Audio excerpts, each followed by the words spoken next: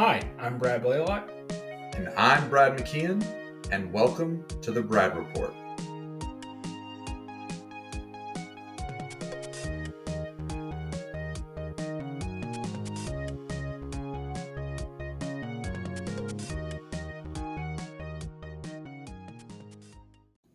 Warning: the Brad Report contains spoilers.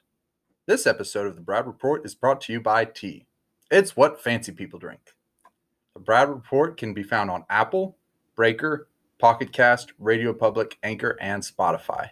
Please rate and review us, 5 stars only, and make sure you hit that subscribe button. You can also follow us on Instagram and Twitter at The Brad Report. And last week, we discussed the Netflix original film Enola Holmes starring Millie Bobby Brown, Henry Cavill, and Sam Claflin. This week, we'll be belly flopping into the Mandalorian Season 1, which can be found on Disney+. And we're doing this in preparation for Season 2 that is coming out on October 30th on Disney+ as well. This is the first ever Star Wars live action television show, and it's starring Pedro Pascal, Carl Weathers, Gina Carano, and Giancarlo Esposito. And we're just going to belly flop right in with a summary. 5 years after the fall of the Galactic Empire and the destruction of the second Death Star, aka the Deuce, we find ourselves following a Mandalorian bounty hunter simply called Mando. Mando, as Apollo calls him. We find Mando on the Outer Rim, and after taking a job from a former Imperial officer, he rescues the creature that we affectionately call Little Baby Yoda. Adventures ensue as Mando is protecting Little Baby Yoda, and they navigate their way through the dangerous galaxy. Now, Brad, why don't you just go ahead and kick us off with some themes that you saw in The Mandalorian Season 1? Yeah, that was a great summary, Brad. Thank you. Well done. Yeah. So I think one of the themes that we see in this is a theme that you see pretty much in every Star Wars movie or Star Wars property, and that's lineage, right? And so one of the first questions that we have when we meet this child, this baby Yoda, is who is this child? Where did this child come from? Who are this child's parents? Is this Yoda's kid? There are all these questions like, whose kid is this? Yoda's kid? Is it Yoda's clone? Yeah. And what people did this thing come from? And so just that idea of lineage comes through. And, I mean, that's something that Star Wars is always talking about and always has going on. Like, who are your parents and how does that matter? And how does that play into the story of your life? And where do you come from? So that was important. Another thing that I thought was really prominent in this I almost said movie, this season is fatherhood. Yeah. And it comes from like the obvious bond is like between Mando and the child. Mm-hmm. But, even though this wasn't his actual child, there was very clear like a father-son relationship there. Right? You could very clearly see that Mando cares about Baby Yoda in a way that you would typically like classify as like a fatherly type of love, like a protective and a just like this like willingness to do whatever it takes to make the child safe and secure and to just provide for the son. And this theme was just all throughout, but it even came up in like some really funny ways. Yeah. Right, where like the child would mess with Mando in certain ways, like he'd unscrew the knob on the plane, and mess with him and stuff like that. And so it was great. And there's something really special about watching a just like super cool assassin care for this little bitty like helpless creature, essentially. This creature that can't survive on its own. And you've got this hardened warrior assassin who is taking on this mantle of fatherhood. That was really cool. The last one was surprising heroes, or heroes that you don't see coming. The show is about a bounty hunter assassin, like we just said, that takes care of a small child. That is not a relationship that you see. Like, it's just not a naturally occurring relationship. It's a surprising one. And then there's also all sorts of surprising heroes in this movie. Or I keep saying movie, in this TV show. All right, you have a droid that ends up saving Din Djarin at the end of the show, and Din Djarin hates droids. Through the whole show. Of course, it's a droid that saves him. Big surprise there. We have Baby Yoda, who saves the day multiple times. And the first time you just don't see it coming necessarily. I remember me and you were watching the first time Baby Yoda shows his Force abilities and picks up the Mud Rhino or whatever they're called. Yeah, the Mudhorn. Mudhorn, yeah, that's right. It's just a surprising hero, and you see that thing all throughout. It's just these heroes that don't seem coming, or that go against what you would think are their natural tendencies. And like IG-11, especially, he was at the end of the show. I think Mando says that you're a droid, you're a hunter. I mean, that's what you are. And he goes, "No, I'm not. I've been reprogrammed. I'm a nurse. I'm a nurse droid." And it's just a surprising hero that comes out of nowhere and goes against what you would expect. Yeah. No, I think that's really great. And yeah, I agree with that 100%. I also saw some other themes. I think it's also across Star Wars is the theme of redemption. Sure. And the journey, because even the third episode is called The Sin. Yeah. And episode 7 is called Reckoning, and episode 8, I think, is called Redemption. Mm-hmm. Yeah, and that's what you see. You see Anakin's fall. Sure. And redemption as Darth Vader, and then you see Ben Solo doing that as well, and then you see even some unsavory characters like Han and Lando having kind of like coming over to the right side or the light side because they're a little bit iffy, but they have their redemption. And so I think Mando is no exception. Now he's a killer. Right. He's a killer, and here he is. Yeah, killed several people in the first episode. And then cuts a man in half. Yeah, with a door. With a door. So, and I think it's really cool to see how he's on his journey of redemption. And I think that's also tied into the theme of honor and duty. Sure. Especially that how Mando takes, and what's the main quote from the show that gets repeated over and over again is, "This is the way. This is the way," is that you are called to live up to the expectations that you have agreed to. Sure. And so there are many times where they call his honor into question. He never takes off his helmet because that's part of the creed and part of their honor as a Mandalorian to not take off his helmet. So I thought that was really a really cool take on this high view of honor, because we all often think of that as the Jedi. The Jedi have honor. They have these high value systems. And we see the Mandalorian, who is this bounty hunter, this character that's on the fringe in the outer rim. And he holds his honor just in as much high regard as the Jedi would that we see in the prequels, and holding himself to the high standards, and also the ramifications when he's putting the rest of the tribe or the clan that he's with at risk. So that's one of the things that I thought was really cool in seeing that, as well as how it plays out with this baby that he's taking care of, that he breaks his honor to save the baby because he sees himself in that baby. He breaks the code. Yeah, he breaks the code. So without any further ado, unless you have some more that you want to add to that. No, I think that's good. And I think honor is something that we'll talk about in a little bit as well. But I think you hit the nail on the head with that. Like, there's this sense of honor that Mando feels. One is being a Mandalorian, right? When he talks about it, he doesn't talk about his past a whole lot, but when he does bring it up, or when it is brought up, you can see just how much he cares about that system of that way of life, right? That identity of being a Mandalorian means a ton to him, and that honor of living up to what it means to be a Mandalorian, I think, plays a huge part in that. Yeah. Awesome. Well, let's get into some storytelling aspects, because this is the first, while it's not the first Star Wars TV show, right? It is the first, it's almost like a live action TV show, and there's only 8 episodes. Sure. And part of the format of the show is that it's very episodic. And I remember when we watched all these episodes together. Yeah. As they came out. For sure. As one does. With their best friend. Best friends, yeah. And I remember when we got to episode 2 and not a lot happened. And we were both kind of surprised. We're like, this is it's kind of a slow pace. And it was just kind of rolling along because he saves Baby Yoda at the end of episode 1, and episode 2 is all about him just getting his ship parts back by interacting with some Jawas, fighting the Mudhorn.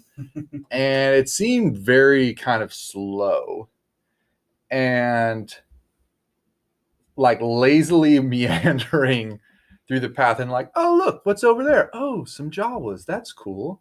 And oh yeah, we kind of need to have a cohesive story to wrap up the season. So all right, well, let's roll back into episodes 7 and 8, and oh, we're back on Tatooine. Look how cool this is. And it was just kind of it didn't seem like they were in a rush at all, if that makes sense.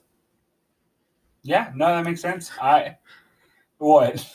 You're just giving me a face. What face was I giving you? You were just giving me like, I don't know what you want me to say face. I mean, you're right. They didn't rush anything, but I thought that was good. I thought it was okay to take some detours here and there. They didn't abandon the overall storyline, right? Like the story of the show is still about this child and Mando protecting him and trying to figure out what the heck am I supposed to do with this thing now. And the overall show is still about that. And there were some detours, obviously, like Chapter 4, Sanctuary, where they go to the village. I can't remember the name of it. Yeah. He meets up with Cara Dune, and they go there. And there's the Chapter 6, which is the prisoner one, where he breaks into this interstellar space prison, which is pretty cool. So there are detours here and there. But that's okay. Yeah. I don't mind. It was a little monster of the week, but that's okay. That's cool. We're getting a live action Star Wars show. We'll take what we can get. So what did you think of kind of like the classic themes or classic tropes? Yeah, so I know a ton of people have talked about this show in terms of being a Western, and I totally see that. To me, it was a little more of like a samurai show.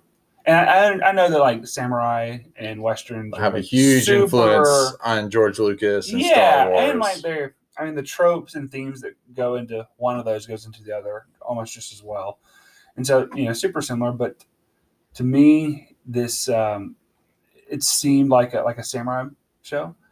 To me, it seemed like Mando was a Ronin. Yeah. This like samurai without a master, samurai without like a boss or a master samurai over him, just kind of a sword for hire that goes on its way and has a strong moral code, but is kind of on his own a little bit. Some parts of this show reminded me of the movie Seven Samurai.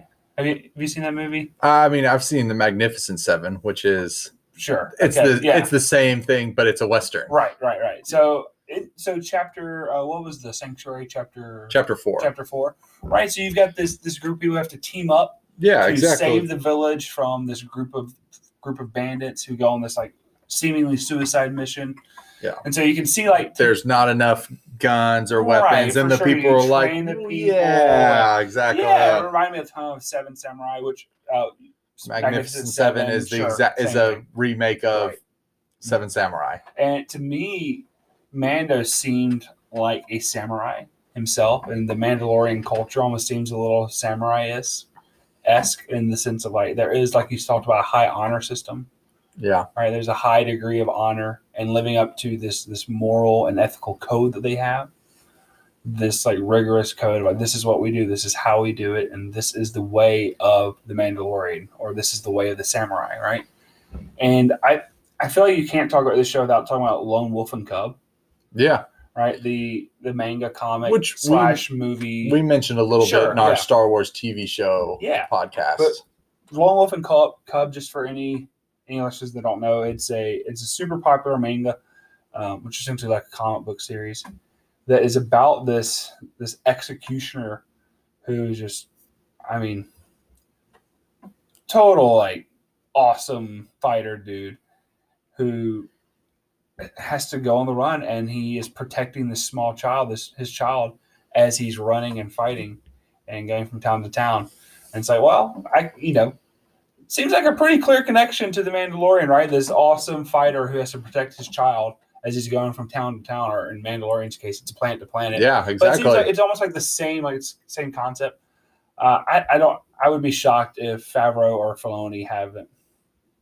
If one of them has to be a big fan of Lone Wolf. I feel like there's no way that they're at least one of them is a not massive aware fan of it. Yeah, I feel like one of them's a big fan, and so to me, it seemed like very, very samurai-esque. What about you? What did you think? Yeah, no, I thought. I mean, I think you got everything that I wanted to say, and it's just we were watching it and you're like, oh, because like when he in the first episode, when he's on a ranch essentially trying to tame this wild beast, you get the calming of the horse scene and where the heroes has his touch and bonds with the animal, and you're like, oh, and I think at that point you said, oh, this is a space western, right? Yeah, and we're like, oh yeah, cool, like and we even get like an episode titled The Gunslinger, right?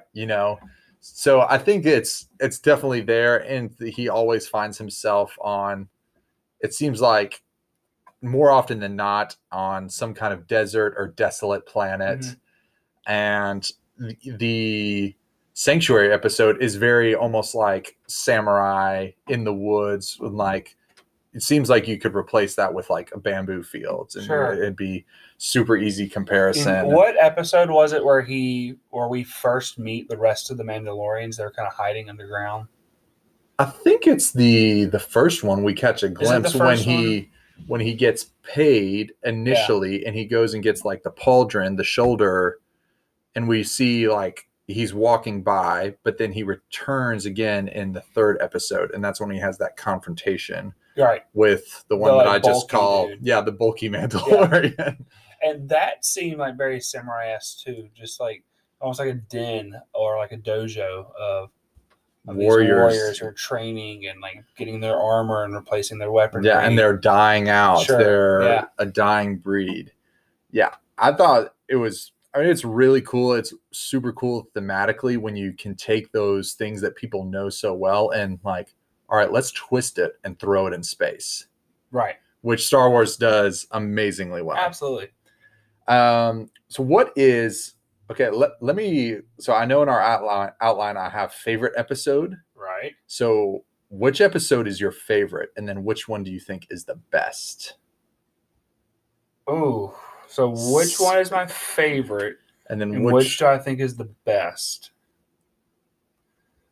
Okay, so I listed 2 episodes as my favorites. Okay. Because I couldn't choose just one. Yeah. I'm going to I'll choose one of these as the favorite and one as the best. But I want it to be known that on the outline it says choose a favorite episode. And I chose both of these. So okay. That's the last minute curveball by the outline writer, so I apologize. No, it's okay. I'll say that the best episode was Chapter 3, The Sin. Yeah. Directed by Deborah Chow. Yeah. Just beautiful episode. I mean, this episode had everything, really. Had some of the best action scenes in the entire show, right? So you got the big fight at the very end with the Mandalorians in full armor and the jetpacks, what do they call them? Like little birds or something? They call them like Rising Phoenix. Rising Phoenix. Yeah, like these awesome jetpacks versus all these bounty hunters. They had a big fight there. This is probably the most like emotionally charged episode, or at least for me personally it was. You have Mando saying goodbye to Nick Nolte's character, the Queel, whatever his name is. Yeah. Nick Nolte. Yeah. I could almost try my Nick Nolte, but I don't know if I'll do it justice. Try it. Oh gosh, the pressure's on. You have to try it now. What is one of the lines that he says? This is the way. No, he doesn't say that. He says, I have spoken. I have spoken. There you go. I have spoken. So, I've never met a Mandalorian before. Hey! I've only heard the stories. Oh, that hurts my throat. How does Nick Nolte do that? That was pretty good, though. Yeah, I think my Emperor Palpatine's a little bit better. I'll give you like 7 out of 10 for that. Oh, thank you. Yeah, thank you. At all. But Mando has to say goodbye to him, who's become this mentor figure for him.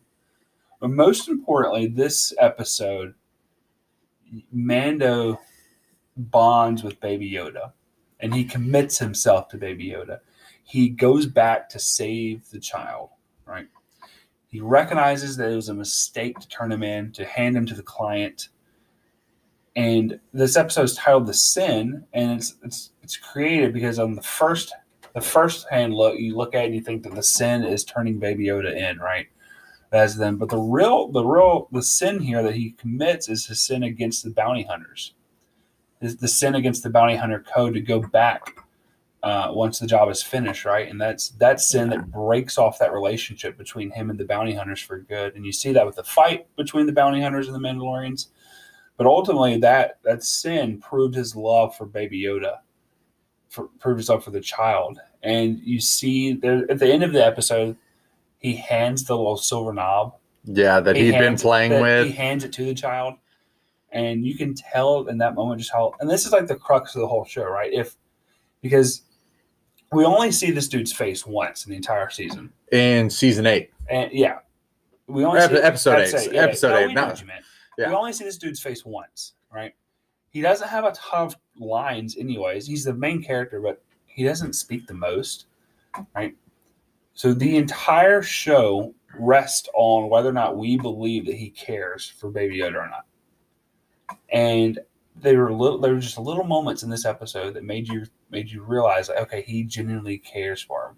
Like going back was great, but the end, like that tender moment of him handing the knob to the child, was just so sweet and tender. Where you're like, okay, he does care. He loves this little Yoda thing. He loves this thing, and it makes you believe that.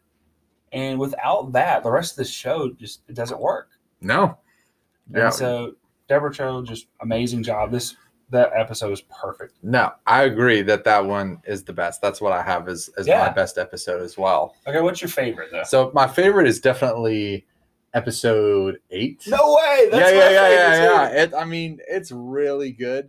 The opening with the scout troopers. Oh man! That having just you see episode 7 ends with Queel dying because he couldn't save Baby Yoda. It couldn't get in the ship, and so ends real heavy, and then it starts real light, which I thought was so they're kind of shoot. Yeah, they can't shoot. They're commenting back and forth. They're like, "Hey, did you see it?" Yeah, no. It's like, why? And it's like, well, I want to see it, and they're just kind of bickering at each other, and then IG-11 comes swooping in and just kicks the crap out of him. And he's just amazing, and he's like, I'm that child's nurse droid. I demand that you return him immediately. And they're like, what? And so he gets on a speeder bike, goes into town, saves the day.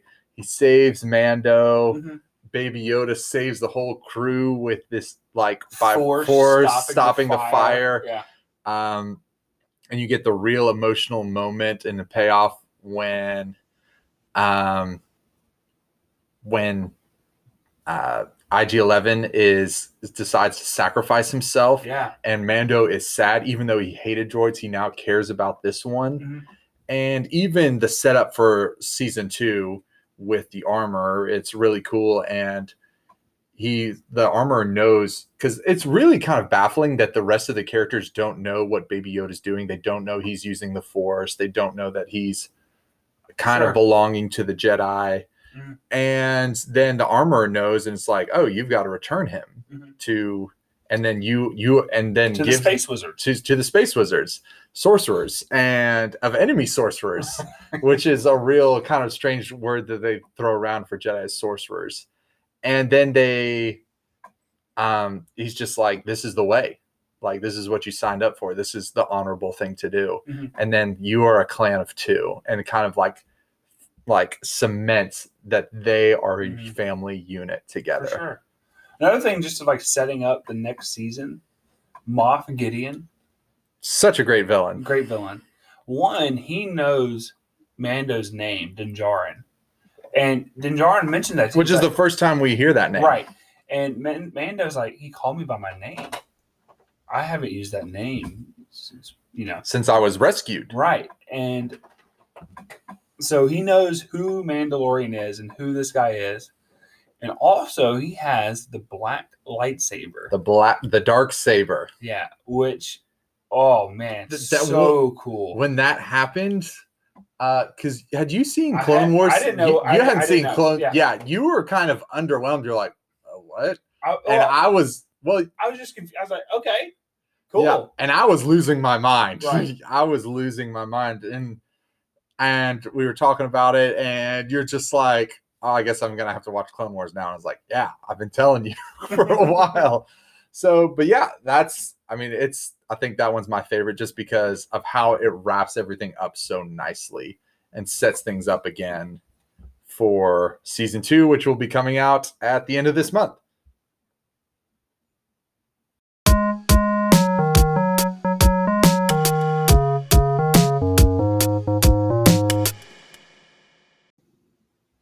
All right, so let's get into some of our favorite characters. Brad, how about you start off and tell us some characters you liked and maybe tell us a little bit why you liked them? Yeah. So this is Mando's show. Din Djarin is the main character. It's called The Mandalorian for a reason. Right. And when the first few times, like, he doesn't really stand out as amazing to me. Like, when I first was going through my list, I was like, Baby Yoda, IG-11, Moff Gideon, they're super cool and compelling characters. And then I was starting to think more about Mando as being kind of this, he doesn't have a lot of lines. We see his face just once.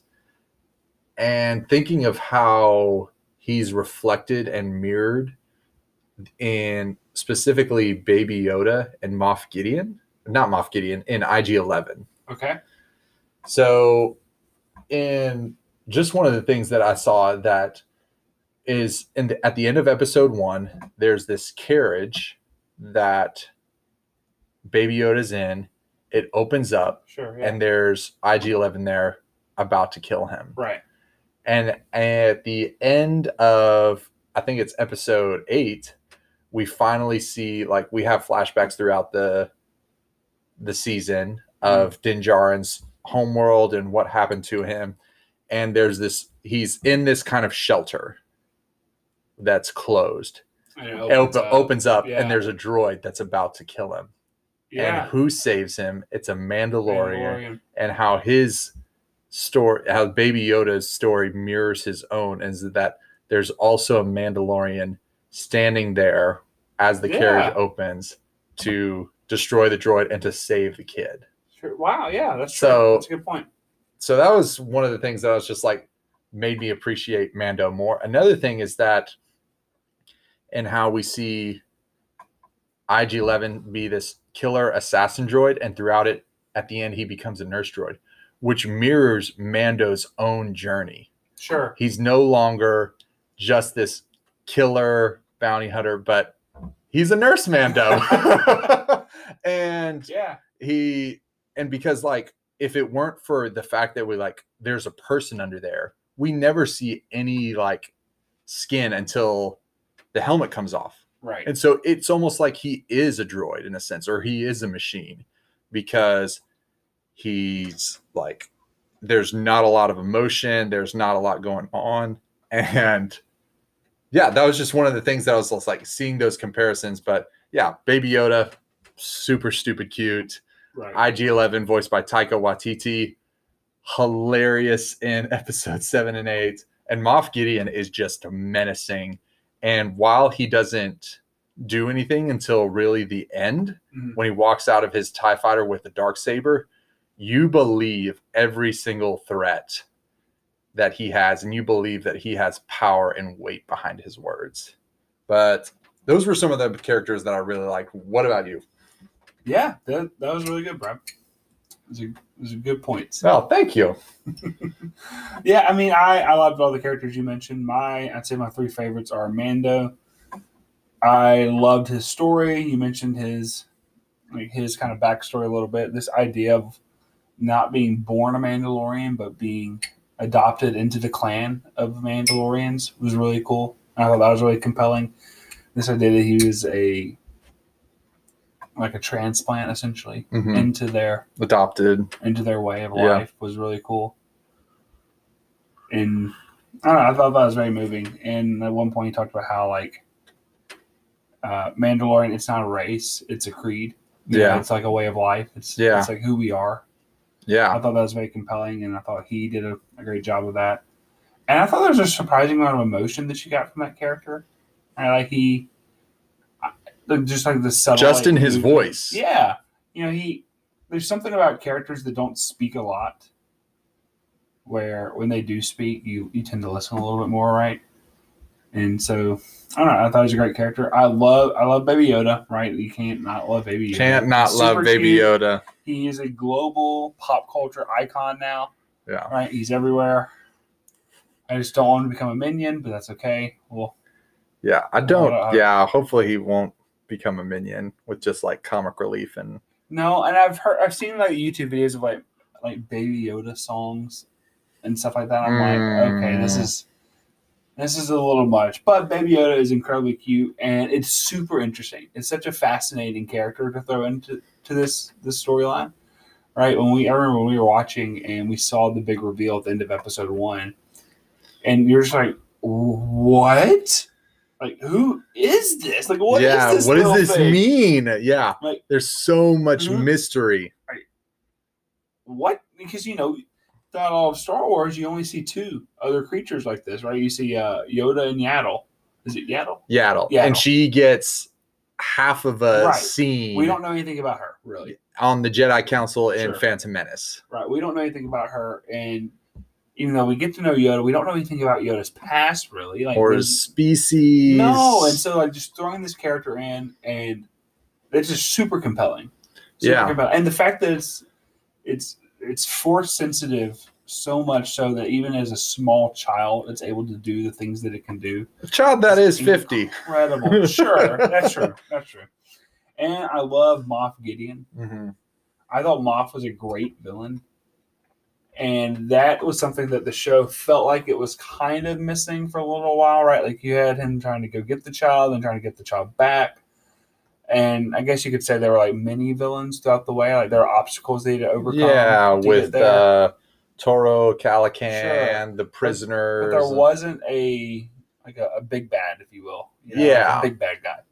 And Moff came in and delivered that perfectly.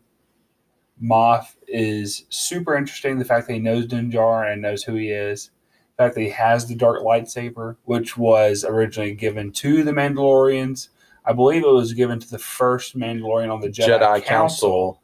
Right? And then he died. And then it got passed down to the other Mandalorians. So I think it was in the council, like it's kept as a relic. And then they broke in and stole it. Because it's the Mandalorian darksaber, right? Yeah. And there's the war between the Jedi and the Mandalorians, which are referenced in there. And somehow Moff Gideon is in possession of this thing. And it's going to be great. Yeah. So, but Moff was great and scary. And I think in episode 8, there's a part where the stormtroopers, you mentioned this, were talking to each other and jabbing each other. I was like, did you hear about Moff? He killed some of his own men. Yeah. Just to show, like, to instill fear. Yeah. And there's how frightful this guy was. He killed some of his own men just to accomplish his goal, which is crazy. Just to get a point across. Sure. Yeah. So, quick question. Okay. Do you think Baby Yoda is a clone? Because we get hints at it, but there's also a direct line where Mando references it.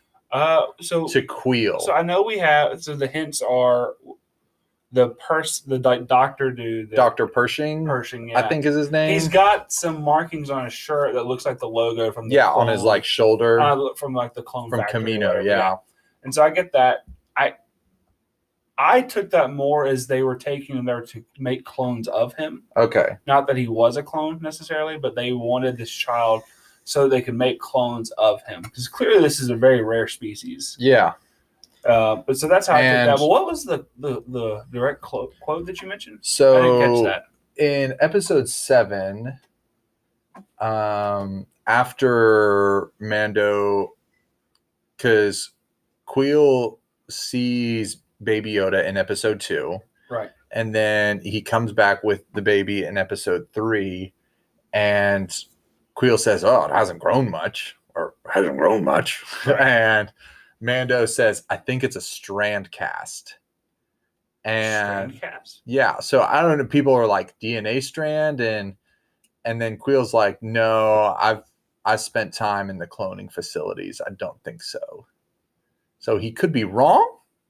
He could be mistaken, or it could be something. Yeah, it's just like there's so much mystery wrapped in this character. And why does Moff Gideon say in episode 7, it's like, it means more to me than you could possibly ever realize. Like, what is so wrapped up in this 50-year-old baby, this infant, that has him willing to destroy an entire town and kill his own men and so many people to try and acquire it, you know?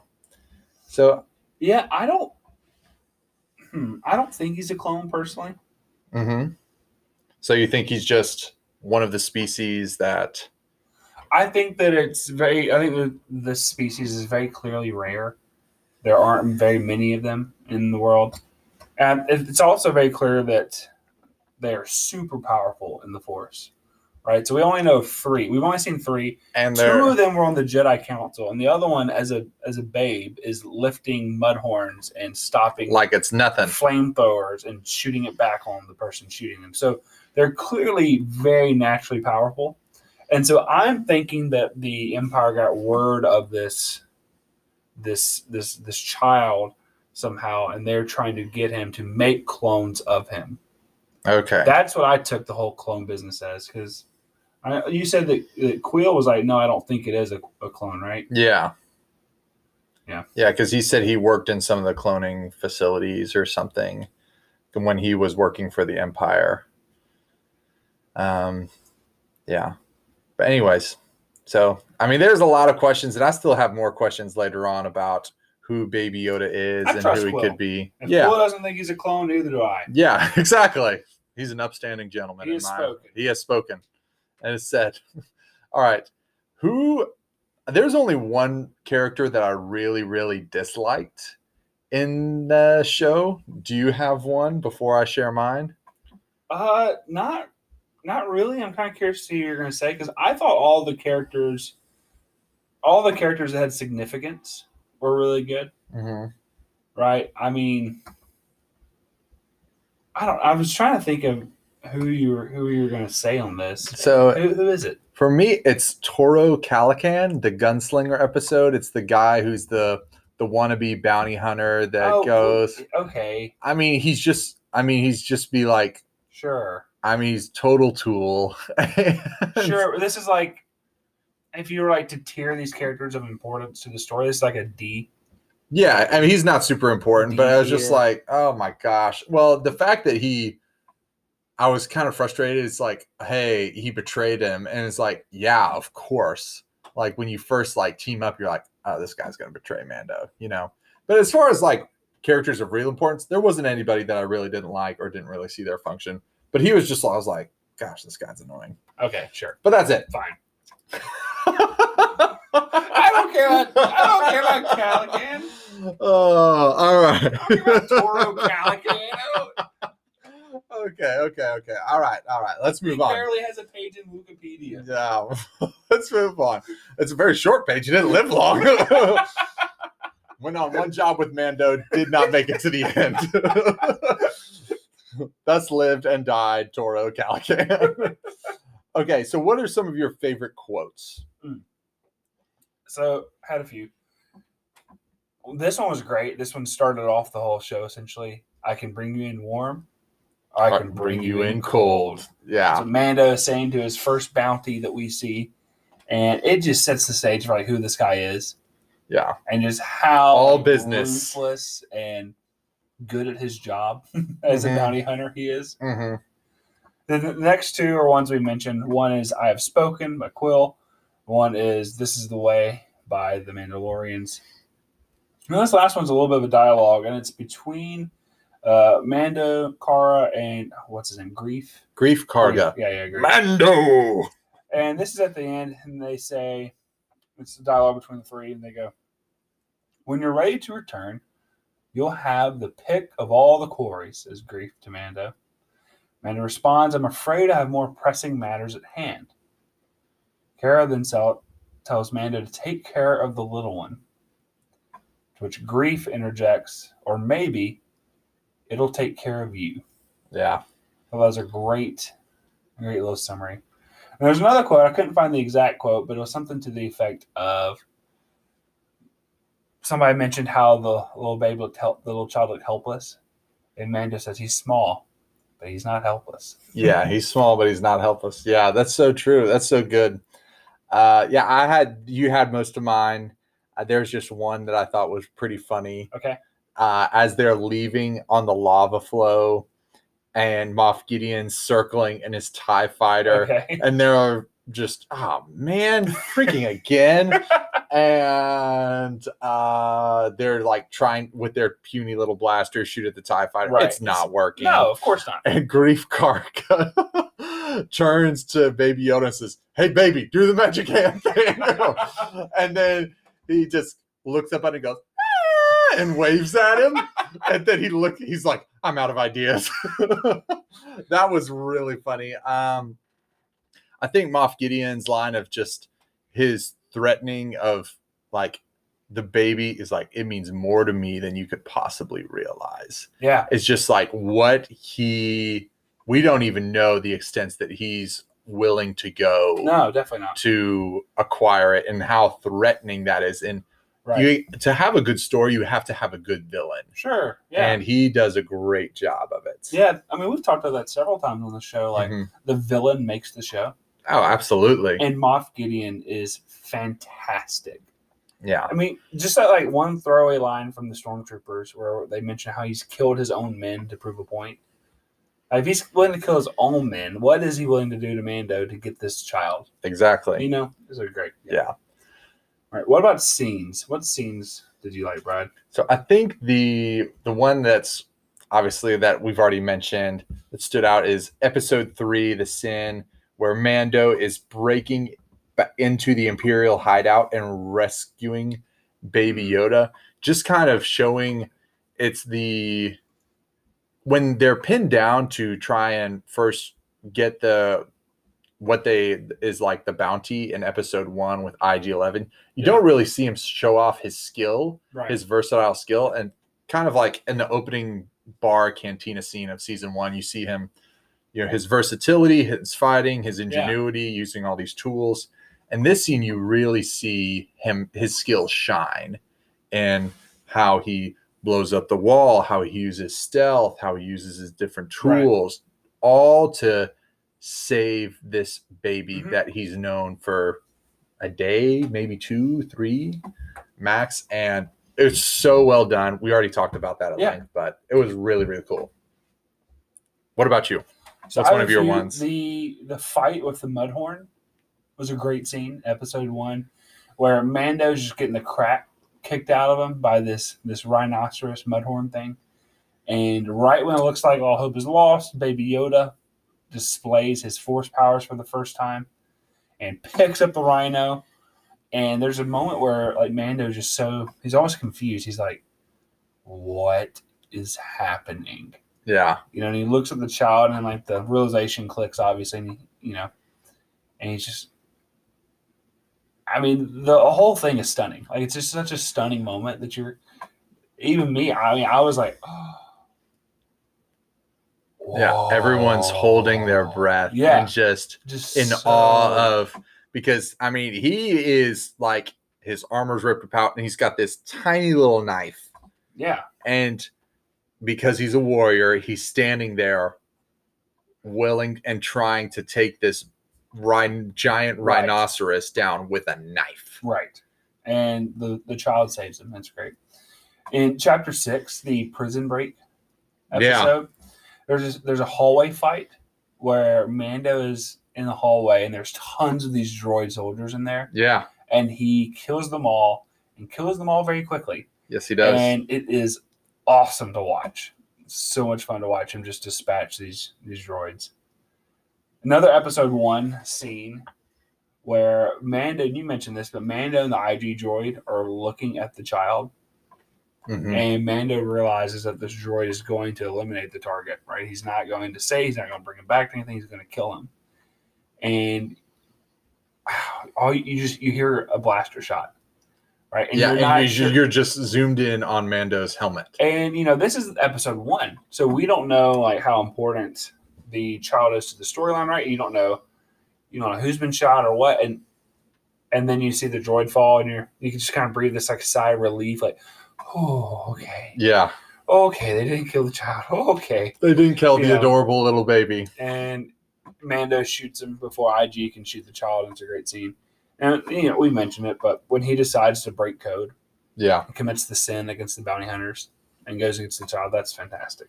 Great stuff. Yeah, absolutely. And IG sacrificing himself. Yeah, so good. Great scene. And IG saying, like, you don't have to do that. And he's like, and he says, like, say that you'll protect the child and I can default to my primary protocol. It's a choice. Yeah, it's like, yeah. He doesn't have to revert to that protocol yet. Yeah.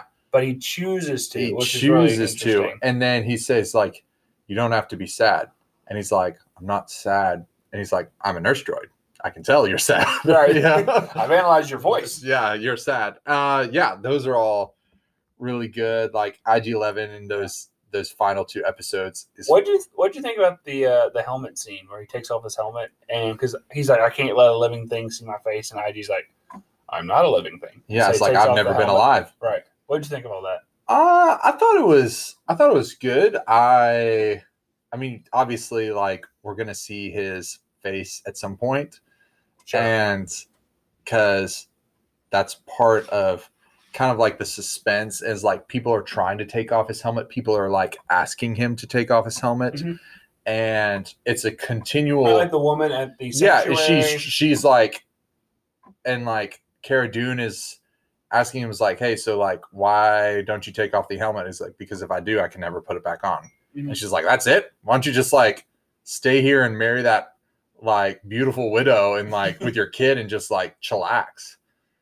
And even the scene where the widow is asking him is like, wouldn't that be nice to like stay here and grow up and have a family? And you hear it in his voice and he's like, it would be nice. And it's just like, yeah. I thought it was a cool scene. Going back to, it's just like it showed that the trust of breaking down is like that this droid is going to save his life. Right. And it's in that moment where his character begins to change. It's like, not all droids are bad. Sure. And there's really see a moment of growth for him.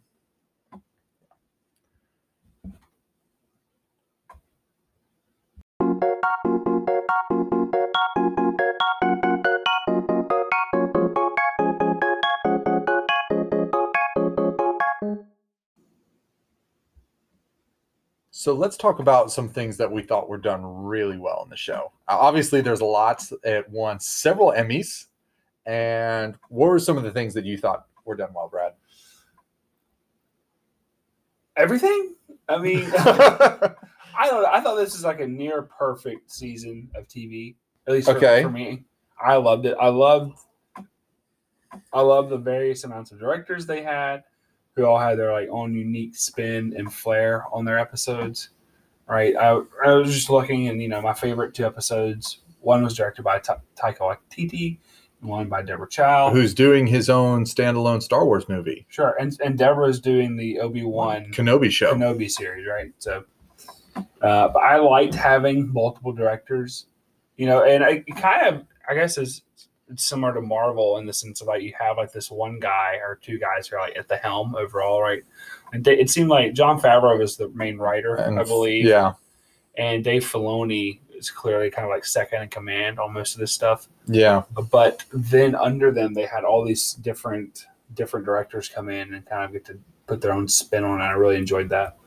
But yeah, I thought almost everything was done really well. Okay, awesome.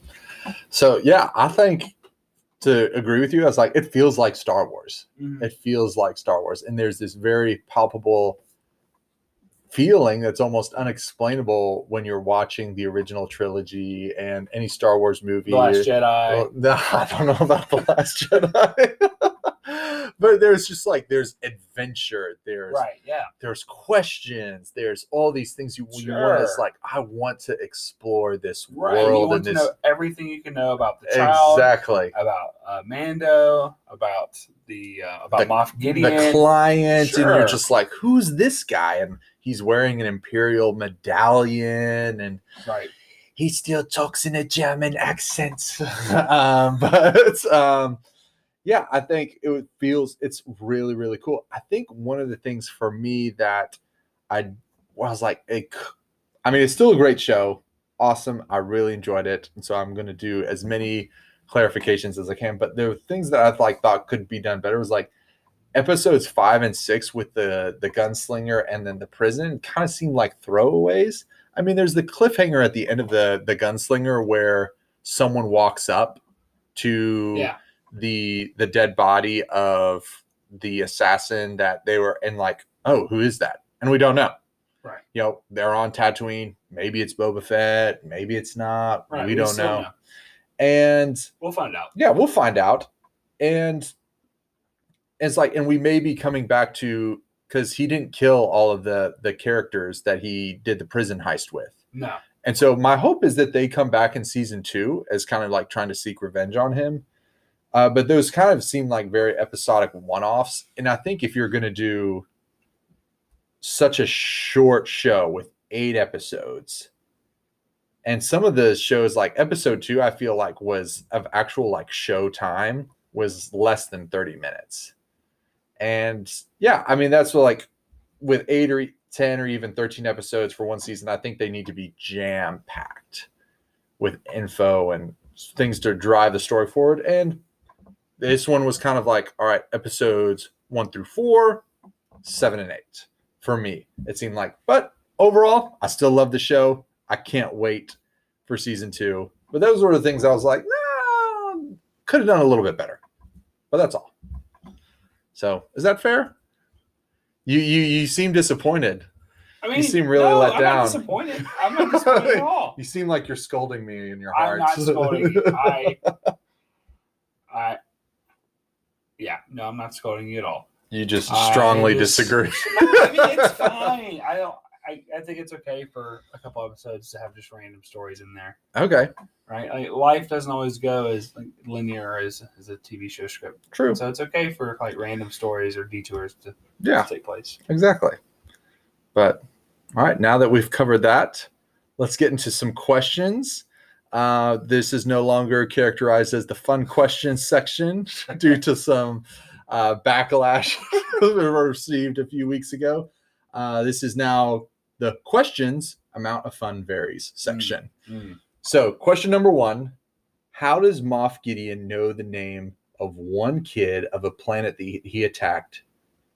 And how does Din Djarin know Moff Gideon's name? I think the second part of that question is easier to answer, but I think the first part is a bit more difficult. Or I think there's more to it than just what meets the eye. I think that, so the fact that he has the Darksaber makes me think that part of his job for the Empire is or was kind of like ridding the world of Mandalorians, right? That he was kind of in charge of like the Mandalore genocide, if you will. Mm-hmm. And so I'm thinking that he probably has a sense or some idea of maybe all the like notable Mandalorians still out there in the world. I would think that whoever's in charge of that or wasn't like heading that up for the Empire would have like a general sense of like, you know, the most important Mandalorians out there right now. And surely like the top bounty hunter in the galaxy constitutes as an important Mandalorian. For sure. So that's what I'm thinking. Yeah.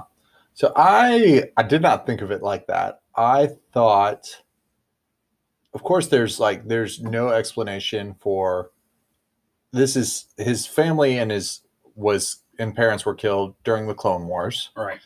And there's not much of an explanation as to why that happened other than that it's the Clone Wars. There's battles on fights and planets all the time. Bad stuff happens. Yeah, bad stuff happens. And so I was wondering, and I had the question, if it's possible that there was a specific reason why his town was attacked and if his parents had some kind of role in, like, were they senators? Were they leaders? And were they resisting Gideon, or were they opposing Gideon in some form or fashion where he had an invested interest in seeking to destroy that town specifically? Now, I feel like that's a huge stretch, but I was like, I wonder if there's more history to their relationship. Like, I browsed through the internet. There's nothing to support my theory on that. But that was just, I was like, that'd be something interesting to see. It's just like where he's immediately like, that's Moff Gideon.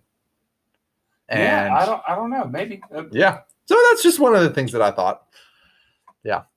You ready for question 2? Sure. All right. So what do you think of the rumors of Pedro Pascal leaving the set of Mandalorian season 2? Yeah, I mean, I know that you keep up with this stuff a lot more than I do. Or you typically know about stuff like this before I do. But I don't know. I mean, I hope that they're not true. Maybe they are. Maybe they aren't. I don't know. I'll say this. And I thought Pedro Pascal was great as the Mandalorian. Mm-hmm. But you only see his face once in the entire first season.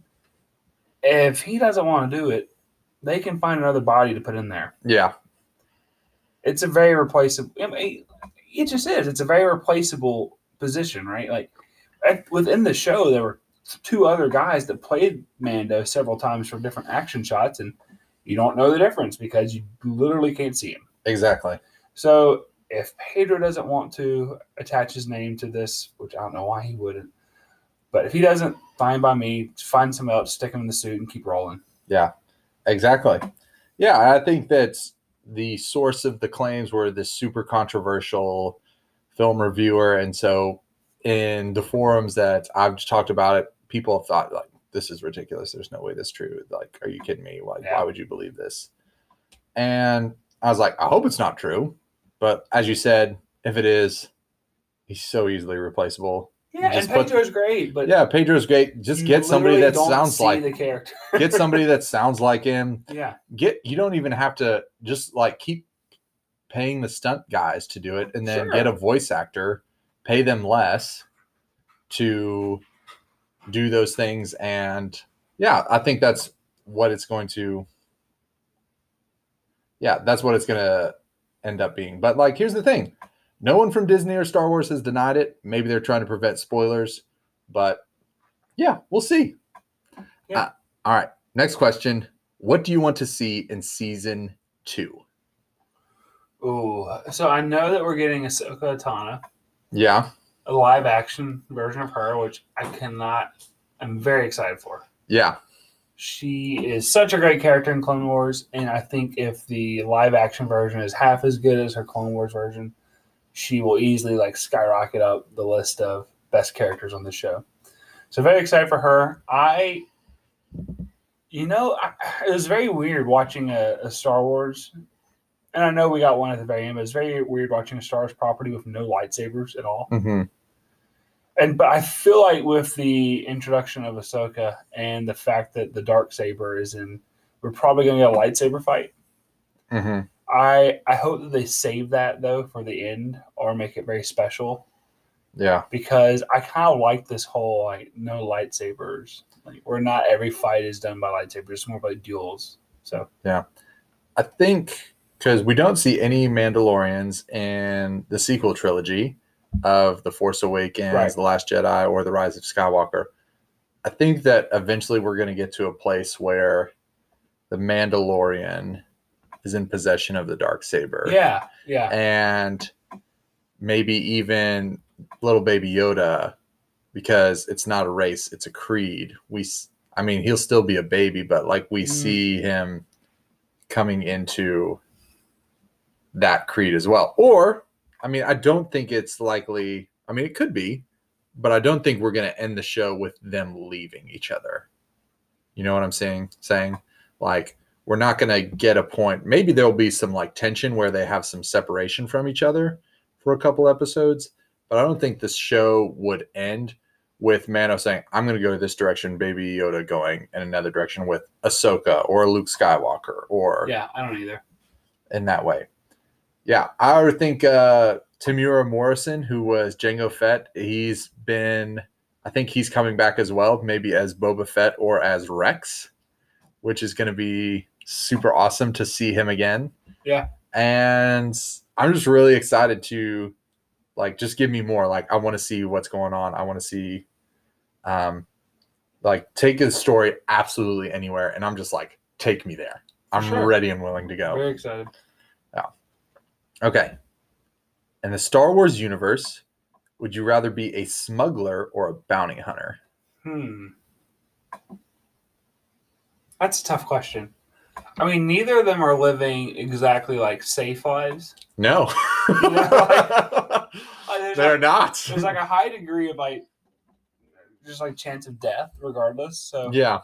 I guess I'd rather be the bounty hunter. Okay. Because I mean, if I'm the bounty hunter, I'm assuming I have some sort of like skill in terms of like fighting or shooting or something. Where if stuff goes sideways, I can keep myself alive maybe a little better than a smuggler could. Yeah. And so I guess I'll go bounty hunter just for the sake of like being able to fight really well. Okay. I kind of took it as the question as knowing my abilities that I have now. Oh. I was like, I would be a terrible bounty hunter. Oh, I see. And so I was just like, I'm going to be a smuggler because if there's someone's like, hey, I need you to go get this guy and bring him here. I'm like, what? What if he doesn't want to come? What if he doesn't want to come? Do I say please? You know? So I picked smuggler just because, like, man, you know, just like obviously Han has a rough go of it and he gets himself into a lot of trouble and he's got to be confident and, you know, just willing to improvise off of nothing. Just like, all right, you know, never tell me the odds. I'm going to make it work. I'm going to make it happen. So I picked smuggler. Okay. Last question. What are your thoughts? Last question that I have so far. I may throw some other ones at you that I think off the top of my head. What are your thoughts that Disney will be getting away from movies and investing more in TV shows? I mean, if they're as good as this, then sure, pump them out. I mean, I'm very excited for the Deborah Chow Obi-Wan miniseries that's going to come out. I think it's only 4 episodes or something like that. Yeah. But regardless, that's going to be awesome. To see Ewan McGregor as Obi-Wan again. Grace. It'll be great. And I mean, they're doing the Bad Batch, which will be great. Lando, which will be great. And a couple others. Cassian Andor. I'm rumors of a Mace Windu show. Sure. I want a Lando show. Yeah. That would be so great. Hey, make Solo 2 happen. Throw Donald Glover back in there. I want more of him. Yeah. That's awesome. Yeah, I think I agree. It's like we are living in a golden age of television. Sure. A-list actors are now turning to do TV shows. Mm-hmm. And because you can get a great and compelling show with great writing, great story. And if you get, like, also think like job security. If it gets picked up for multiple seasons, it's like, I don't have to go find another movie to do. Right, sure. Constantly. It's like, I've got this show and it's doing great. We won some Emmys. Like, come on, Pedro Pascal. Why would you want to walk away from that? I know. But yeah, I think it's going to be great. I can't wait to see what's next. Obviously, there's starting a new publishing launch. Star Wars is of the High Republic. What do they call it? Project Illuminus? Yeah, and so it's like 500 years before the events of the Phantom Menace. Mm-hmm. Obviously, Yoda's still around because he's like 900 years old at the end of the Return of the Jedi. But I think it's going to be really cool when we get a series, maybe some movies, or flesh out like Knights of the Old Republic or like the High Republic era. Absolutely. Yeah. It's going to be a lot of fun to see that. I agree. All right. Let's get into our overall grades and final reflections. Brad? Yeah. What you got? I was like, I mean, just kind of what I said before, like, this is a great show. I love this show. I cannot wait for season 2 in 20 days. Sure. from the time this episode is recorded, 21 days. And like, I was just like, man, there's only 8 episodes. Just like, I just want so much more, you know, but I got to be happy with what they give me. So I went with a B+ because I was on the fence between A- and B+, just because I was just like, it's so short. I'm like, you know, and I know they're used to doing movies, which 8 episodes is longer than any single movie that they've done. It is. And, you know, they can't, because of the effects and all that stuff, they can't just crank out 20 episodes. So I guess I've talked myself into an A-, but I'm going to stand by, the A-. Okay, that's great. I'll say this is one of my favorite first seasons of a TV show I've ever seen. I loved this show. A+ for me. Okay. What's the A+, like 98, 99? I mean, we'll say 98, but you know, at that point, you're still happy. Oh, for sure. You're for sure happy with the 98. You're still happy. You're still happy. I'm going A+. Awesome. Yeah, and before we go, I just want to give a quick shout out to my friend Parker Hudson, for creating our new intro music. Just sounds great. Thank you so much. Yeah, so thanks, Parker.